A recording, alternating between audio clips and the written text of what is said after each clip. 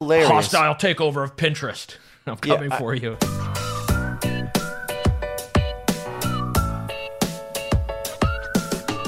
Hello and welcome once more to Consumer Choice Radio, broadcasting across North America, right there on consumerchoiceradio.com, and hopefully forever in your hearts and on your podcast apps, especially those modern podcast apps that we love, where you can do some podcasting 2.0. I'm one half of your host, Yael Osowski, phoning it in from an undisclosed location, and I'm speaking as always to my colleague David Clement. David, how goes it now? I heard you do some barbecuing the other day. I did some barbecuing. I played my first round of golf. I'm going to play again on the weekend here. It's things are good. Yeah, things are good, and we got a great episode, 2 great guests for this week, and another one confirmed for next week. So. I'll let you preview the one guest, and I guess I'll preview the other. Is that how we tag team it nowadays? Yeah. Who did we talk Bitcoin with? So we're going to speak in the third block.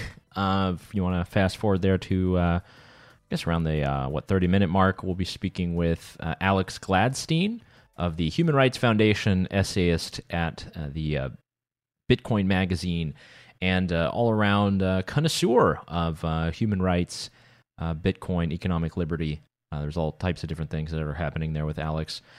So great interview with him on just the potentials of Bitcoin for human freedom, some great examples that he uses from around the world, which are a bit, I would say a bit more attuned than the line go up, we all get rich lines that we normally hear. To the moon.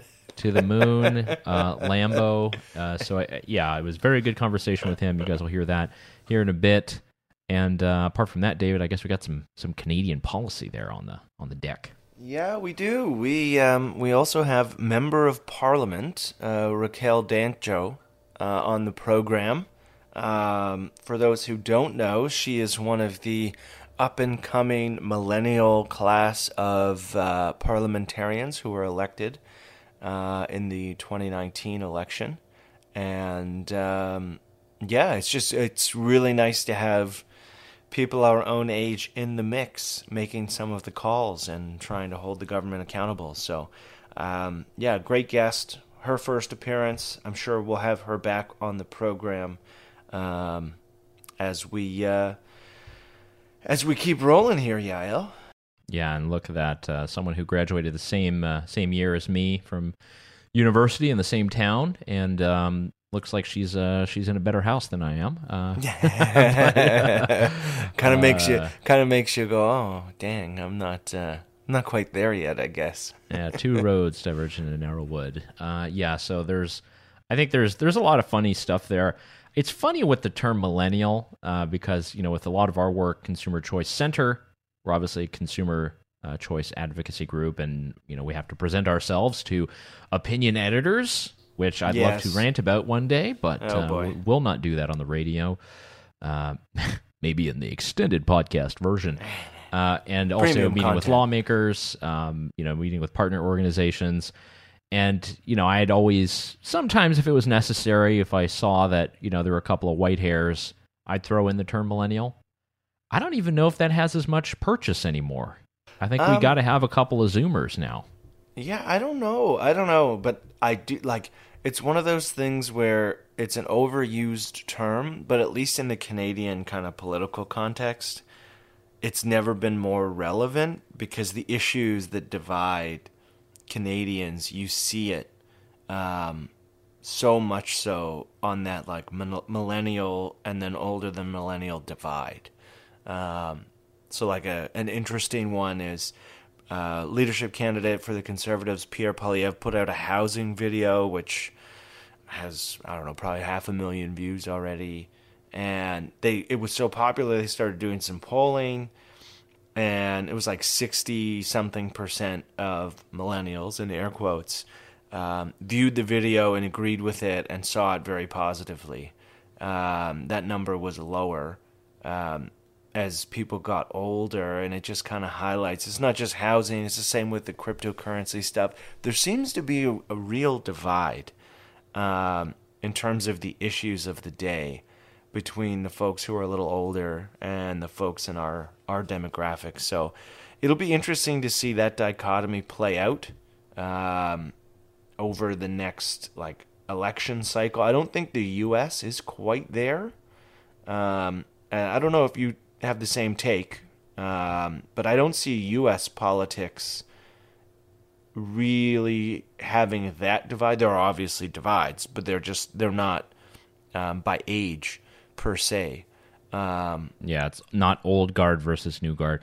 I would say, and this is not to rag on my home and native land.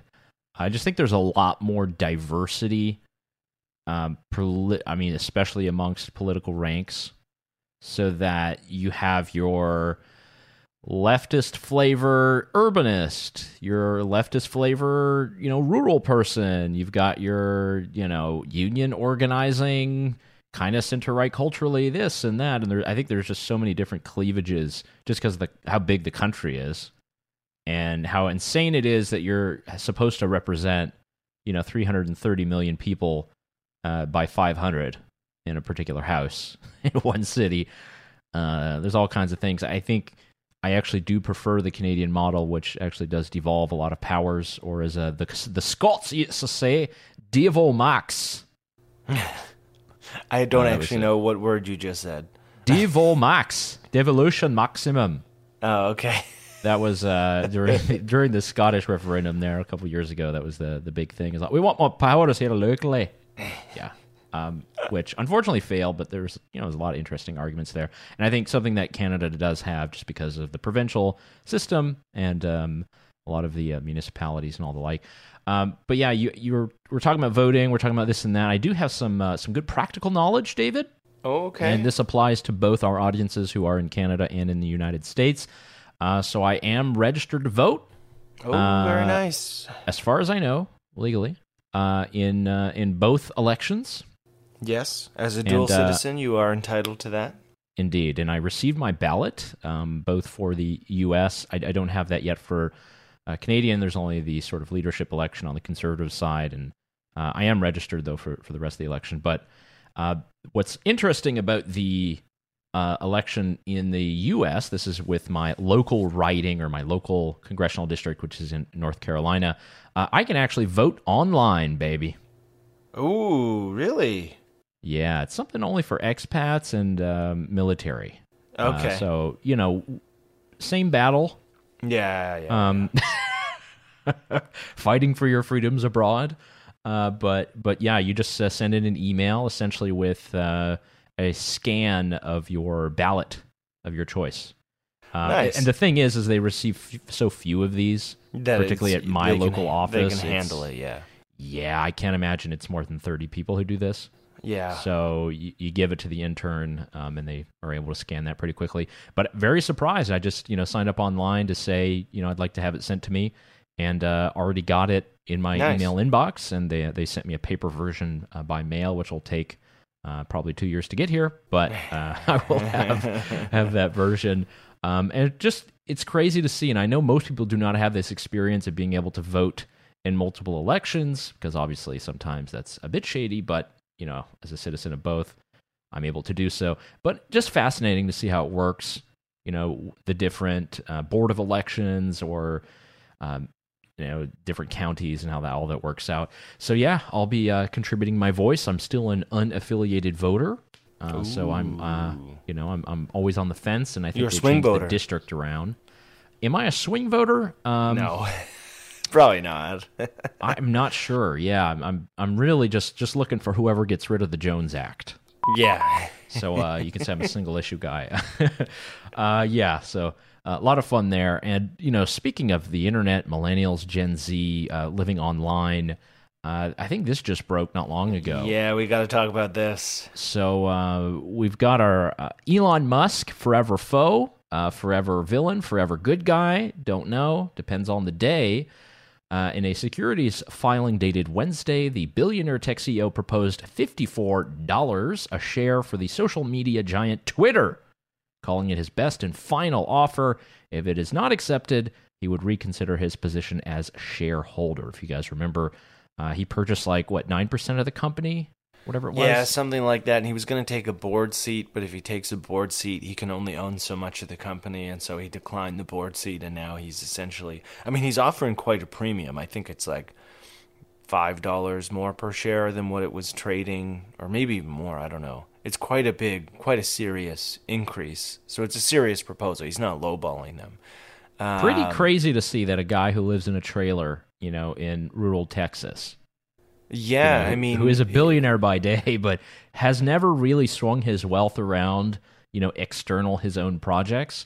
But it's like in the last 6 months, he's just gone berserk, and he's taken out the T-shirt gun, that you have at the sporting events, and he's just like, pop, pop, pop. I'm gonna quote a character from the TV show Billions, and Yael, you're gonna have to edit my swear words out.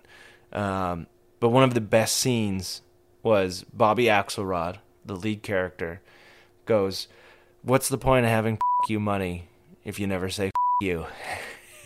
Yeah, I'll have to do that in post. Yeah. True. Yes, and so that's where the Elon Musk... $43 billion hostile takeover of Twitter is how it's being framed. Yeah, and to take them private, so that obviously changes the structure of the company. Whether or not they would go public ever again, I don't know. So, I mean, it's a really interesting development.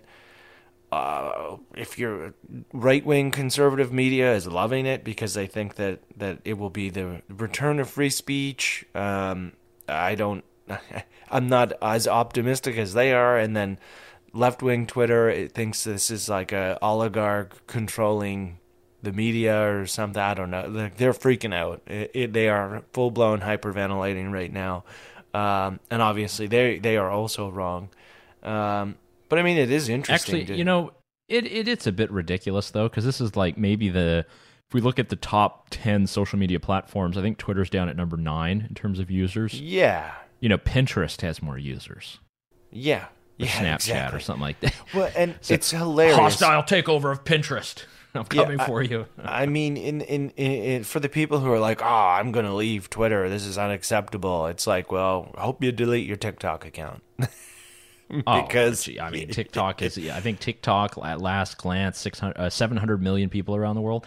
And the thing about Twitter is, God, we're doing it again.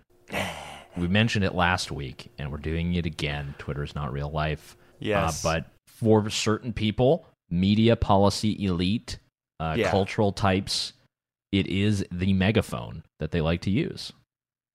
So big signal. I think this might be just Elon's way of maybe tanking it.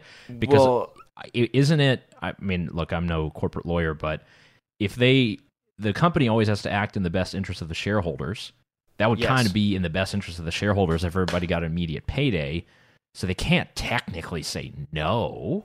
Well, yeah, I mean, I don't know the law here, but I mean, they have a fiduciary duty to the shareholders. And if he's offering such a premium, I mean, it's difficult. It would be difficult to justify saying no. And I don't know how much, how much of the shares are retail, where does the board itself control more than the 50% needed for this to pass? I don't know. I'd have to look at the breakdown. But I think if you probably put it to retail investors, whether you've been in Twitter for a long time or you invested a week ago, I mean, I bet you most of those people would vote yes. I'll take a quick return, 30%, boom, done.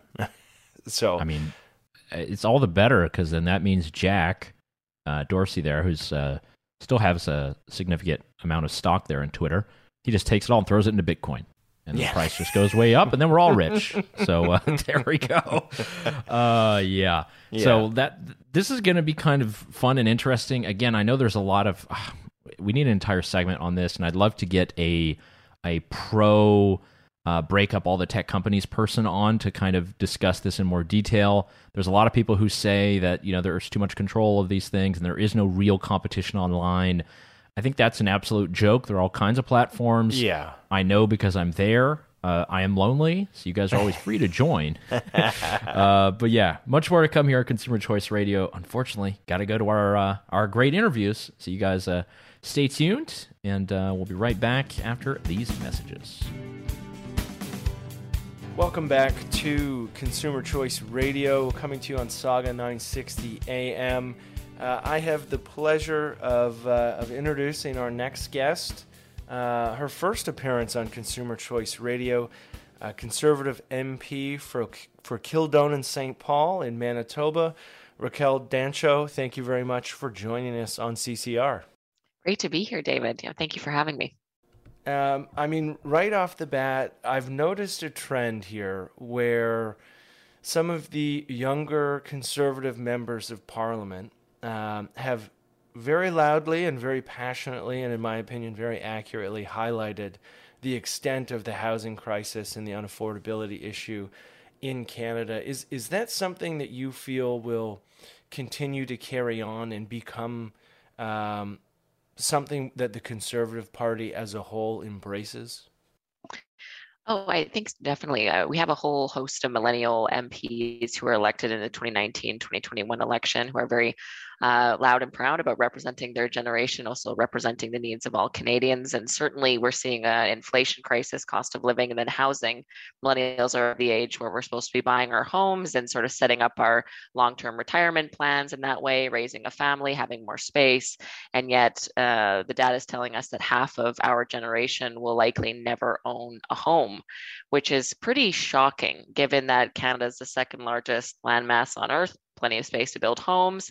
Millennials are the most educated, fully employed, dual income households, ever. And it's really shocking that after all that school we put ourselves through, we still can't buy homes, for example. So I think that this is a serious problem that's not going to go away anytime soon. And with the Liberal government, we hear day after day, we're doing so great. We're spending all of this money on housing. Those Conservatives don't support our initiatives. Well, in the 6 years that Trudeau's been in power, home prices have doubled. So I would argue that his policies have been a resounding failure and perhaps have even contributed to the rising cost of living and housing in this country. Yeah, I mean, it's one the way I viewed what they've put together. It just feels like trying to tinker with demand and in many senses kind of sidestepping the elephant in the room, which is supply. They've touched on it a little bit, but I think it comes out to be 10% of what Ontario alone needs in terms of a housing increase. We've seen this develop now in the leadership race. A couple of the leadership contenders have started to talk about housing. I'll leave this as very open-ended because I know that you have not endorsed a candidate for Conservative leader yet. But how do you view the leadership campaign as it's unfolding now? What do you look for in whoever is going to be the next leader of the Conservative Party? I think people are experiencing after, 2 years of the pandemic and 6 years of the Trudeau Liberals in power, there's a lot of alienation that's been going on. And then you compound that with high inflation, cost of living is increasing, housing has doubled in 6 years. You're getting a lot of alienated, angry people that are facing economic challenges, and in particular, the millennial generation that's feeling really left behind by their federal government, by governments generally. And so I think a candidate of the moment who's tapping into those grievances and is offering a bold voice for that solutions, that's what I was looking for a number of months ago when this leadership race started. I thought, we really need somebody bold with a clear vision that can inspire people and speak to their needs, meet them where they're at. And I think that there may be a bit of a generational shift as well.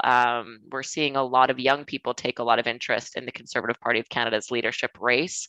They're the most impacted, and we're seeing a number of candidates, Scott Aitchison, Pierre Poilievre, really talk about and dig into the housing issue, which is, again, of the moment. So I think the Conservatives were at a time where we could seize this opportunity and really speak to the issues of the day. And I think that there's a number of candidates that are doing that quite effectively. Yeah, and the big thing that we've seen from Pierre and Scott so far is being bold enough to call out policies like exclusionary zoning, which is really limiting the housing stock, and for Scott going so far as kind of calling himself a YIMBY, which for the housing folks was quite exciting. Do you see zoning? I mean, obviously it's a portion, but do you see it as the core problem here in terms of what's holding Canada back? I think there's a number of issues, but certainly at the civic level, there's a lot of bureaucratic red tape for developers to create residential areas, to create more housing. It's much quicker. We see all the data tells us that it's much quicker to build anything just south of the border and a lot cheaper to do so.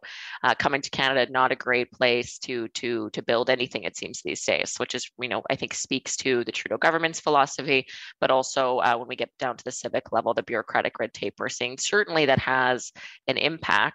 I think there's a number of things that have an impact, though, as well. I know immigration and our population growth is growing very, very quick. I'm a supporter of immigration. It's important to grow our population. But at the same time, we need to look at when we're bringing in 1% of our population every year, are we doing the work at the civic level to ensure we're building housing supply for all those new people coming in? Are we building schools and roads and wastewater treatment plants and hospitals to the capacity that we need? Are we building our neighborhoods? Are they equipped for that kind of influx? And if the answer is no, then there needs to be changes made to more rapidly develop our cities and our suburban areas. And so I think that there's a lot of different issues. And I think that was compounded during the pandemic. I think people who are kind of wanting to move into a bigger space were definitely motivated to do so after being stuck perhaps in a small apartment or a condo for so long. I know that was the case with my husband and I are like, okay, now it's time to go to upsize because we're stuck here all the time. And I think that just compounded across the country as well.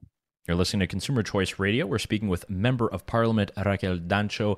The question, I think, is for the upcoming election season, for leadership elections. There's a lot of ideas that are being tossed around, particularly in the Conservative camp. There are a lot of nonprofit organizations, pressure groups. There's a lot of different flavors of conservatism that evolve around Canada, and we are one of the most decentralized federations. Just a question as to your experience, coming from Manitoba, being in the scene there in Ottawa. What do you think are the core messages of conservatism that unite many of the provinces and many of the people who are a part of the party and those who might not yet be in the party that you think resonate with people? This is the million-dollar question, isn't it? What can unite the right and bring in those centrist voters that are switchers? I have a lot of thoughts on that. I don't know if any of them are the right ones, but I think certainly my background experience is quite unique. I grew up in rural Manitoba to 4 generations of farmers, and then I moved to Montreal to attend McGill University, a very liberal place. So I have kind of a mixed view. My politics is heavily influenced by my background, of course, like most people. And I would say that there's a lot more that unites Canadians than divides them. But when you have a liberal government in power, we see this consistently, at least with Trudeau's, when they're in power, they're very effective at dividing the country, alienating the West, firing up Quebec separatists. Rural versus urban is a growing issue in terms of divide and worldview. But for someone to unite the right, I think something that unites everybody on the right side is fiscal responsibility, first and foremost. And we're seeing none of that over the last number of years. Many people could argue we needed to spend all that money. I would say we spent more money per capita than in any other country in the world. So maybe it was a bit much. It certainly influences inflation. People are concerned about government deficits right now. And that's not always the case. It wasn't the case before the pandemic. But now the Liberal government has effectively normalized $58 billion deficits. There were headlines, oh, responsible budget. I'm like, are we looking at the same deficit? So I think that that's something that will ultimately bring Conservatives together. It's time to focus on reducing taxes, but also being fiscally responsible. It's getting too expensive to live in Canada. We're not planning well for the future. So I would say that one certainly unites us. And then a secondary one, I would say to some extent, though it's been challenged a little bit during the pandemic, is freedom. Means different things to different people, perhaps religious freedom, perhaps freedom to be an entrepreneur, a business owner, freedom over your own body. But freedom in general, that sort of individual autonomy to decide how you're going to live your life in a free country like Canada, should be uniting for all Canadians. But certainly, I think to the right, it's something that is very important to us as well. Well, as a graduate of Concordia, I don't blame you for going to McGill. Concordia. Yeah. Nice. One quick thing I had on that is, what do you think the main lesson is that Canadians have learned after the pandemic when it comes to the relationship to government? Oh, that's a great question. I think that there is a lot of folks who put a lot of trust in government generally, or don't really think about it. The government puts out something, that's okay, that's what we're going to do. But there was certainly we saw a bit of a challenge on that in the last 2 years. I think that's not surprising, but we saw folks like classic examples early on is like, this doesn't transmit easily person to person, the virus, the masks don't work, like all closing borders is crazy. And then we saw very much that wasn't the case. Vaccines, for example, as well, we brought them in. It was supposed to be a 2-dose kind of thing, and then we're one and done for the rest of our lives. We also were told vaccines stop you from getting it and spreading it. We also know that's not the case. So there was a lot of things government tried really, really hard. Our government scientists and healthcare professionals tried really hard and used the best science they could. But when you say something and it impacts people at every level of their life, where they can stand, what they can put on their bodies, what they have to put in their bodies, who they can have at their own home, if they can get married and have funerals, all types of things, I think that ups the pressure on a government official to make the right decision. And in a very evolving situation like the pandemic, there was a lot of mistakes made. Hindsight's 2020. But I think anyone who is a suspect of government or skeptical, I think that was cranked up significantly. And for other populations who maybe really, really trust government regulation, perhaps it was a time where they just kind of let go of the wheel and say, government, just tell me what to do. And I think that divide, we were seeing that manifest in its most extreme form in the protests that took over Ottawa, downtown parliamentary area, a couple months ago.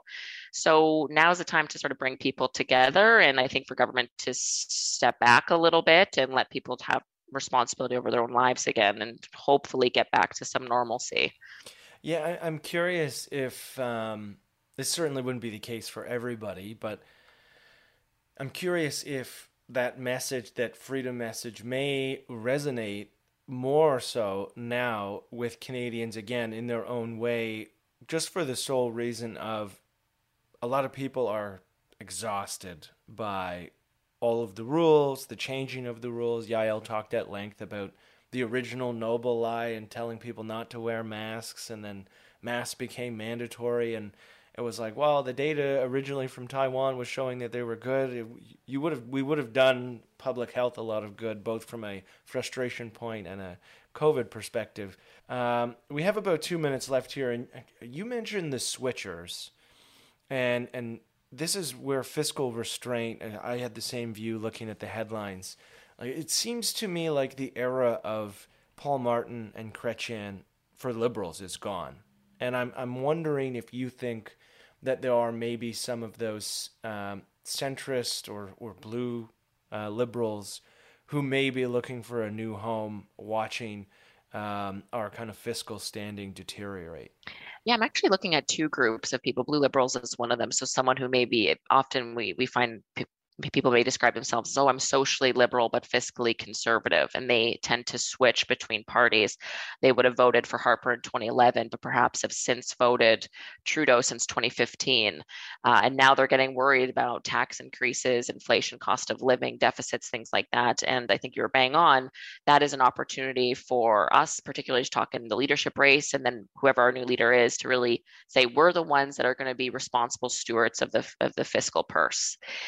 As we have been, as conservatives are. It's really part of our it's part of our being across the country, and has been us for many, many years. So that's one sort of, is the switchers there, the perhaps conservative liberal switchers. But there's another group of people I think is quite interesting. It's some perhaps you can describe blue collar NDP voters that may vote the way that their union votes, provincially NDP, federally liberal perhaps. I don't think those folks, but also federally NDP, I don't think those folks are identifying at all with the message from the NDP leader, and they certainly don't like Justin Trudeau. I think that that's a real area of growth that conservatives can lean into. Hardworking, everyday Canadians who build the country around us, who have been completely left behind by this sort of woke college federal NDP, I would describe them and their policies, I think. And then the Liberals who are kind of eating the NDP's lunch on that as well. There's a whole host of hardworking men and women in this country who are without a home. And I think that that's a real opportunity for growth for conservatives. I think be very proud to represent that demographic. Well, thank you very much for joining us on Consumer Choice Radio. We will have to have you back as the leadership race unfolds, and whenever we do get another general election. So thank you. Yeah, it's been a pleasure. Thank you for having me again. Great to be here. Happy to come back anytime. And welcome back to Consumer Choice Radio, broadcasting across North America. And we're ready for our next interview. We're speaking with Alex Gladstein. He's the Chief Strategy Officer at the Human Rights Foundation, an essayist at Bitcoin Magazine, and author of Check Your Financial Privilege Inside the Global Bitcoin Revolution. Alex, good man, how are you today? I'm doing great. Thanks for having me on. Perfect. Well, anytime that we have anyone on who is going to talk to us about cryptocurrencies or Bitcoin, I have to go ahead and play this clip from our Bill Maurer. Putin is bad, very, very, very bad, but he's still better than the guy who brings every conversation around to Bitcoin. And for today's show, that'll be you. So you have this brand new book out. You're fresh off from the Bitcoin 2022 conference. I know that your panel specifically dealing with the sort of human freedom case for Bitcoin was very well received. If you could just kind of sum it up, because we do hear a lot on this program and others on the radio about the potentials for Bitcoin, particularly when it comes to economic freedom, but we don't often hear about human rights and human freedoms. What is your sort of bullish case for how Bitcoin could increase the kind of human freedom aspect? Sure. Yeah. Down in Miami, I was on a panel with Yeonmi Park, a North Korean human rights activist, Farida Naburema, who's a democracy advocate from Togo, and Fadi al-Salamin, who's a Palestinian anti-corruption activist and journalist. And the three of them were all just talking about and educating the audience about how money is broken in the country that they come from, basically, where it's used as a weapon against the people, where it's debased or demonetized or restricted for some but not others. And it was a good reminder for the audience and for the world, I think, that most people have money problems every day on this planet. About 7 billion people live under a weak currency or an authoritarian regime that can simply just freeze a bank account or financial service, or demonetize a note, or debase a currency quite easily. Only about a billion people or so live under a liberal democracy with property rights, FDCI insurance, and like a strong currency. So I think that unfortunately most of the Bitcoin critics, they come from this place of financial privilege, and it blinds them to understanding why people around the world need Bitcoin. So we went through that on the panel, and that's indeed the theme of my book. And we also came out with like a short animated film that we played right before the panel, which ironically quotes Bill Maher in it, because Bill is one of these people who's, again, blinded by his dollar privilege. Essentially, he can't understand why someone would want Bitcoin because he's never had any problems with his money before. But the reality is, again, that the overwhelming majority of the people on this planet have horrible problems with money, and Bitcoin is there to help them in a way that none of its critics ever are. Like, you have all these people who spend all this time criticizing Bitcoin on the internet. What have they ever done for somebody in Lebanon or Argentina or Turkey? Zero, nothing. Meanwhile, Bitcoin's helping millions of people in those countries every day. So that's kind of what I would say about that. All right, and the specific examples that you mentioned, surely of Lebanon and Turkey, very prescient at this moment. We have terrible inflation numbers. They just kind of dwarf anything that we have in the United States. For those specific cases that you mentioned in your book, how exactly are people using it in these countries? Is it a way of interacting among themselves? Is it a way of getting remittances from other countries? How is Bitcoin actively being used? Yeah, so first they use it as digital gold. They use it as a savings account. One person I profiled in Cuba, in communist Cuba, she's been stacking sats, as they say, or putting aside a little bit of Bitcoin for the last two years now, a little more than 2 years. And she's doing so well that she's now supporting some of her family in the United States. And this is a lower income, public sector worker in a collapsing economy. But she's been diligent about saving in Bitcoin and using it as her bank account. And Bitcoin has, fortunately for her, gone up about 10x relative to the dollar in that period of time, and she's done very well, there. So first and foremost, as a savings account, and second of all, as like essentially digital cash, or kind of like a payment rail. So people that, for example, use Bitcoin to get income or donation or revenue into a restricted, closed off place, whether it be in the West Bank, for example, or Gaza, or whether it be in a closed, non-convertible currency regime like any of the countries in the West African colonial franc region, or perhaps even in Afghanistan. So I kind of swept through a lot of these examples in the book and talked to people, and I found out that, they're basically using it either as a savings account that they control, whether they are their own bank, or they're using it as kind of like a bridge between two monies to get money from one place to another in a world where that would otherwise be impossible. You're listening to Consumer Choice Radio. We're speaking with Alex Gladstein, Chief Strategy Officer at the Human Rights Foundation and author of the new book, Check Your Financial Privilege Inside the Global Bitcoin Revolution. And Alex, you were at the Bitcoin 2022 conference, as we mentioned. There was a ton of panels, lots of content, all available over there on YouTube that people can go and look, particularly that video that you mentioned before your panel. Were there any innovations, reveals of projects or things that you are interested in that you think is actually going to help further the cause of Bitcoin when it comes to human freedom in some of these countries? Or were many of the things more positioned in a more developed economy that's using Bitcoin a lot more, like the United States or a place like Canada? Yeah, look, a lot of the content obviously was sort of corporate and targeted at institutions. And, I think that that's a natural outcome of Bitcoin's success, is that institutions and Wall Street and governments are all going to get into Bitcoin. The cool part is there's nothing they can do to stop the freedom technology inside Bitcoin. By the very nature of them getting involved in Bitcoin, they strengthen the positive network effects that bring in more interest, more developers, more graphic designers, more wallet builders, et cetera, et cetera, et cetera. I think one of the, interesting parts to the conference, though, is that it's just so vast.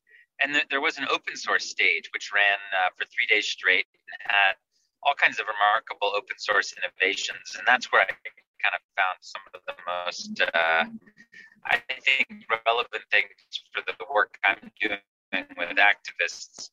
One talk in particular was given by a guy named Obi Nwosu, who is created an exchange called CoinFloor in the United Kingdom, and he also works on Jack Dorsey and Jay-Z's new B-Trust board, where they're going to be allocating tens of millions of dollars to support Bitcoin infrastructure in Africa and in India.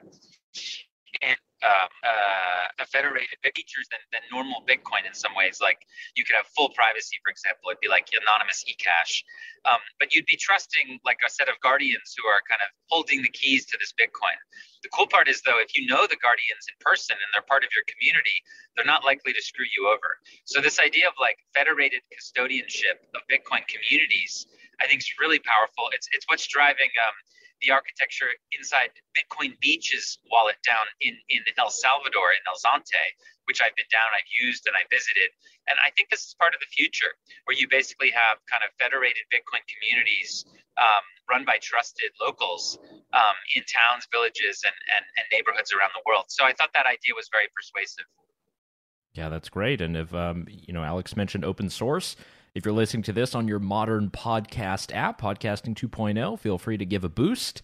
We are giving a split to Alex and the Human Rights Foundation for any of the Satoshis that we received today. Been a proud adopter since, I believe, around January. Still trying to promote that a little bit. I wanted to ask you a little bit about the Human Rights Foundation's Developers Fund. You have an entire Bitcoin development fund. We'll link to the website, obviously. And since 2020, the Human Rights Foundation has launched this fund to support software developers, just like you were talking about. There's all types of different projects here. What are some of the perhaps the key projects that the Human Rights Foundation has supported with this? Sure. So we focused on privacy and usability. So when it comes to development, we've done kind of a split between actual software development, where we're paying out grants to individuals either contributing to Bitcoin Core or different implementations of Bitcoin, or people building wallets. And then we've also allocated some funding for translation of Bitcoin materials into different languages, educational work, events, et cetera, et cetera. So more like kind of social development. On the technical side, I'll just note a couple projects that we've been proud to support. One would be the Moon Wallet, MUUN. It's a wallet based out of Argentina. And about a year and a half ago, we gave them a grant. They've grown a lot since then. And I just find their wallet extremely compelling when it comes to a non-custodial, a non-KYC open source Bitcoin Lightning wallet. I kind of feel like they've hit the right combination of trade-offs to make a really beautiful user experience. So we're very proud of that support. We've also supported privacy implementations like JoinMarket and CoinSwap, which I think are still pretty, in their infant stages in terms of number of users and usability, but they keep improving. And then these are basically, let's say, Bitcoin modifications that allow you to, again, have more privacy in the system. So we supported a lot in that area, and we look forward to supporting more in the future. Well, that's great. Yeah, all kinds of different developments there, all types of different projects. Definitely recommend the Moon Wallet. I know we were speaking to a couple of legislators earlier this week, and many of us were asking what exactly they can download and how they can use Bitcoin. What's the simplest app? Moon was actually top of the list. Made it very, very easy for them. So, Alex, in closing, many people are hearing about Bitcoin for the first time with this sort of freedom narrative, particularly when it comes to human flourishing, not just about line goes up. What's your sort of next message of optimism that you can give to people who would love to adopt Bitcoin? Yeah, I mean, I imagine most people listening to this show are attracted to Bitcoin by number go up. The price is the greatest teacher. Every couple of years, it tends to have this cyclical nature where its inelastic supply meets a rising elastic demand, and the price, goes to a new level, and it brings all kinds of folks in. And I think that's great. But I think what's also important to understand, and what's kind of exciting, is that number go up is inextricable from freedom go up. And the more people that get into Bitcoin, the stronger it gets. And this decentralized open source scarce currency that governments and corporations can't control grows in power, and it grows in its ability to help people around the world. So, I'm focused on this, on advocating for this tool as something that all human rights activists and really all people should be able to understand and use. And I think the next couple of years are going to be very bright, and it gives me a lot of hope in a world that's otherwise quite dark. That we have this collaborative, peaceful innovation coming out that's open to everybody on the planet. So yeah, my book details a lot of this. Hope you can check it out. And look, I really appreciate you having me on today. All right. Thanks so much, Alex. Alex Gladstein. We'll link to his book. Check it out. It is Check Your Financial Privilege Inside the Global Bitcoin Revolution. We'll be right back here on Consumer Choice Radio. Putin is bad, very, very, very bad, but he's still better than the guy who brings every conversation around to Bitcoin.